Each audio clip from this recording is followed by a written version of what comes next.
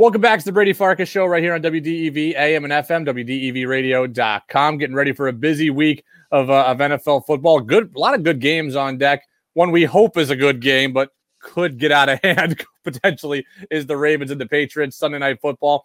Eric Eager, Pro Football Focus, joining us as always on Friday. Eric, how are you? Doing good, man. This is the first week we had Maction all week, so we've had football every day since Election Day. So you can't complain much.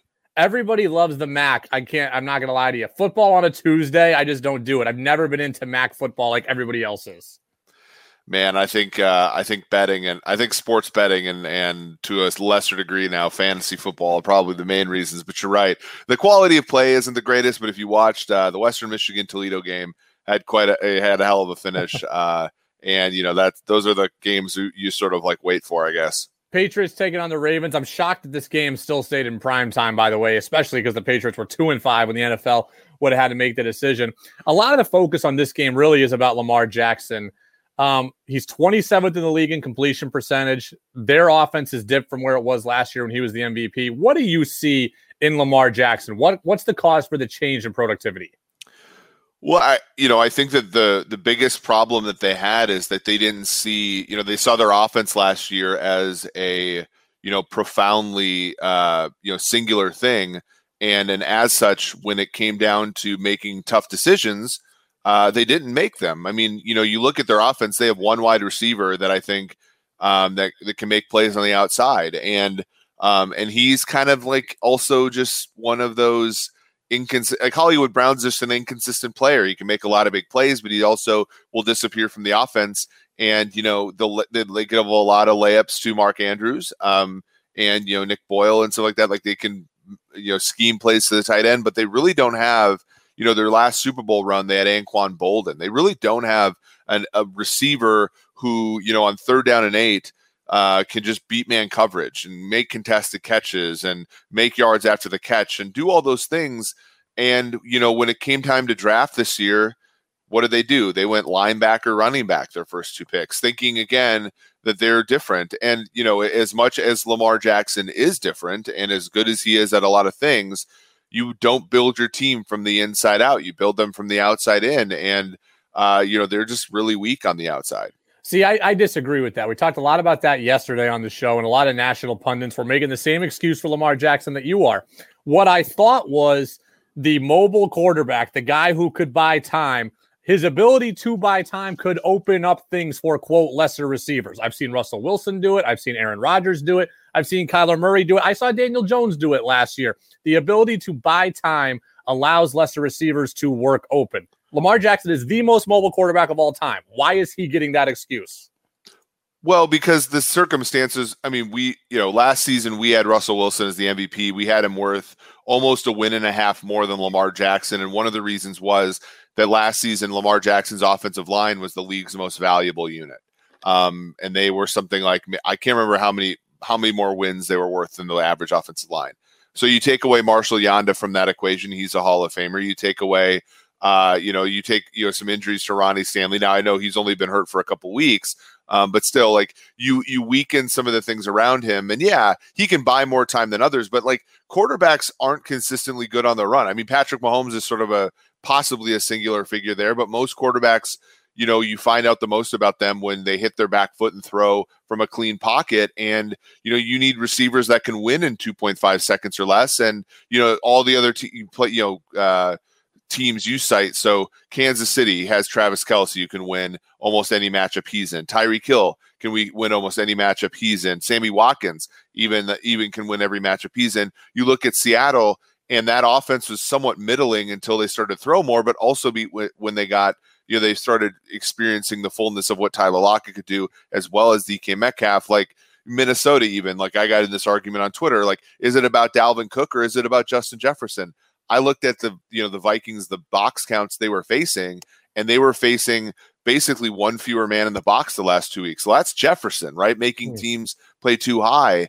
And the the Ravens' mistake was thinking that Lamar was different, right? And they had built this new thing when in reality what they had built is something that defenses weren't ready for. And much like the Pats in 2008 that weren't ready for, the Wildcat, these teams wise up really quickly, right? Yeah. And so if you can't win football games the way that you can't win football games in the tried and true way, which is throwing the ball from a clean pocket to open receivers, like eventually all the other ancillary stuff's going to get found out. And that's what we've seen, I think, in Baltimore.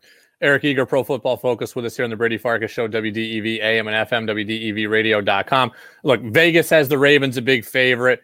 National perception has the Ravens a big favorite. I think the only way the Patriots can win this game, outside of the obvious just forced turnovers, is they have to get a lead. And that's something they don't do. They don't get leads, but they have to get a lead and then be able to run the football, which is what they do best. Is that the only recipe you see for them? Yeah, kind of. I mean, here's the thing, though. I mean, this game, the total is 43.5. It's pretty low scoring. It's projected to be pretty low scoring. I think, you've seen the last 2 weeks that the Patriots can come back from a marginal deficit, right? They were down, I believe, they were 10 down against the Jets. 14-6 against the Bills, came back and tied that one. They were down 10 against the Jets. Now, the Jets are a terrible team, but their defense is more representable than their offense, right? And so when I look, other than how much it looks like it hurts Cam Newton to throw the ball 15 yards more down the field, it has been encouraging the last 2 weeks with Jacoby Myers' emergence, as well as Damiere Byrd, sort of being that kind of solid player. And, as we talked about off air, the running backs being at least a little bit representable here. Like, I think the New England Patriots can score more with these teams than people believe. To me, it's just that their defense, like, they have to start covering somebody. And, I'm okay with them as long as they get Gilmore back this week. But the linebackers, the safeties, like Patrick Chung was low-key a really big loss for them this year. And they've struggled with tight ends. They've struggled, down the field. J.C. Jackson went from being a really good corner when Bill limited the amount of field he had to cover to now being a little bit exposed when he's kind of playing a straight up corner position. So I don't know. I have a hard time thinking that the Ravens can extend on the Patriots. This is why if you gave me 7 points on the point spread, I'll take New England at home. But I agree with you. You're going to have a hard time winning if they don't get many breaks. What do you think the future of Jacoby Myers is? I like him a lot. He shouldn't have to be the number one receiver on a team, but right now he is. But could he be? I personally am of the belief that Julian Edelman is a greater than 50% chance to retire at the end of the year. Can Myers be that guy who takes over for Edelman as a reliable slot receiver for a number of years down the line? I think so. I mean, it all stems around the quarterback play, though, right? I mean, they're going to need to figure that out moving forward because, receiver is so much tied to the quarterback position. You can have a brilliant player at the position and never realize his potential because, quarterback play is so inconsistent. So they got to figure that out. But yeah, I mean, he's fine. He's not only like catching the football every time it's thrown his way, he's getting open. And I think, getting open is obviously the most, the best trait to have as a receiver. And he's been there. I think Byrd has been fine too. They need somebody at tight end. And I know they invested a lot of capital there this year in the draft. They need a tight end that can get down the seam. And I know there were some reports, Belichick getting a little testy this week about their draft. Their hits or misses in the draft over the past few years. They need to actually hit on a young receiver at one of these, time periods because, in the NFL, it's not enough to have one. It's not enough to have two anymore. You have to have three receivers that can do different things for you to be a successful offense. And it's one of the reasons they've struggled so mightily before, Myers, sort of emerged the last 2 weeks. I want to get you out of here on this. There was a lot of talk earlier in the week and more conjecture about people saying that Bill Belichick should want out at the end of the year and he should go coach another team. I think he'll stay in New England. I think he wants to coach. I think he'll do it in New England. But besides the point, if the Patriots got offered a package for Bill Belichick to trade him, I said I would consider it. Now, if Jamal Adams can net 2 first-round picks and Jalen Ramsey can net 2 first-round picks, how much is Bill Belichick worth on the trade market? Because if it's what I think it is, I would listen to that phone call. Would you? Yeah, age is such a huge factor, though. It doesn't seem like he's not healthy, right? Like, so, I mean, when you're talking about the Andy Reids and the Belichicks of the world, maybe even the Shanahans, maybe McVay, I mean, the age is a big part of it, right? Like, I don't think I'd give up multiple first-round picks for Belichick, even though, if he was 10 years younger, I think he'd totally be worth it. I mean, the hard part is, the culture that they've built in New England. I think a huge deal, with their scouting, with their, processes and everything. I mean, he'd have to port that entire thing over to a new franchise.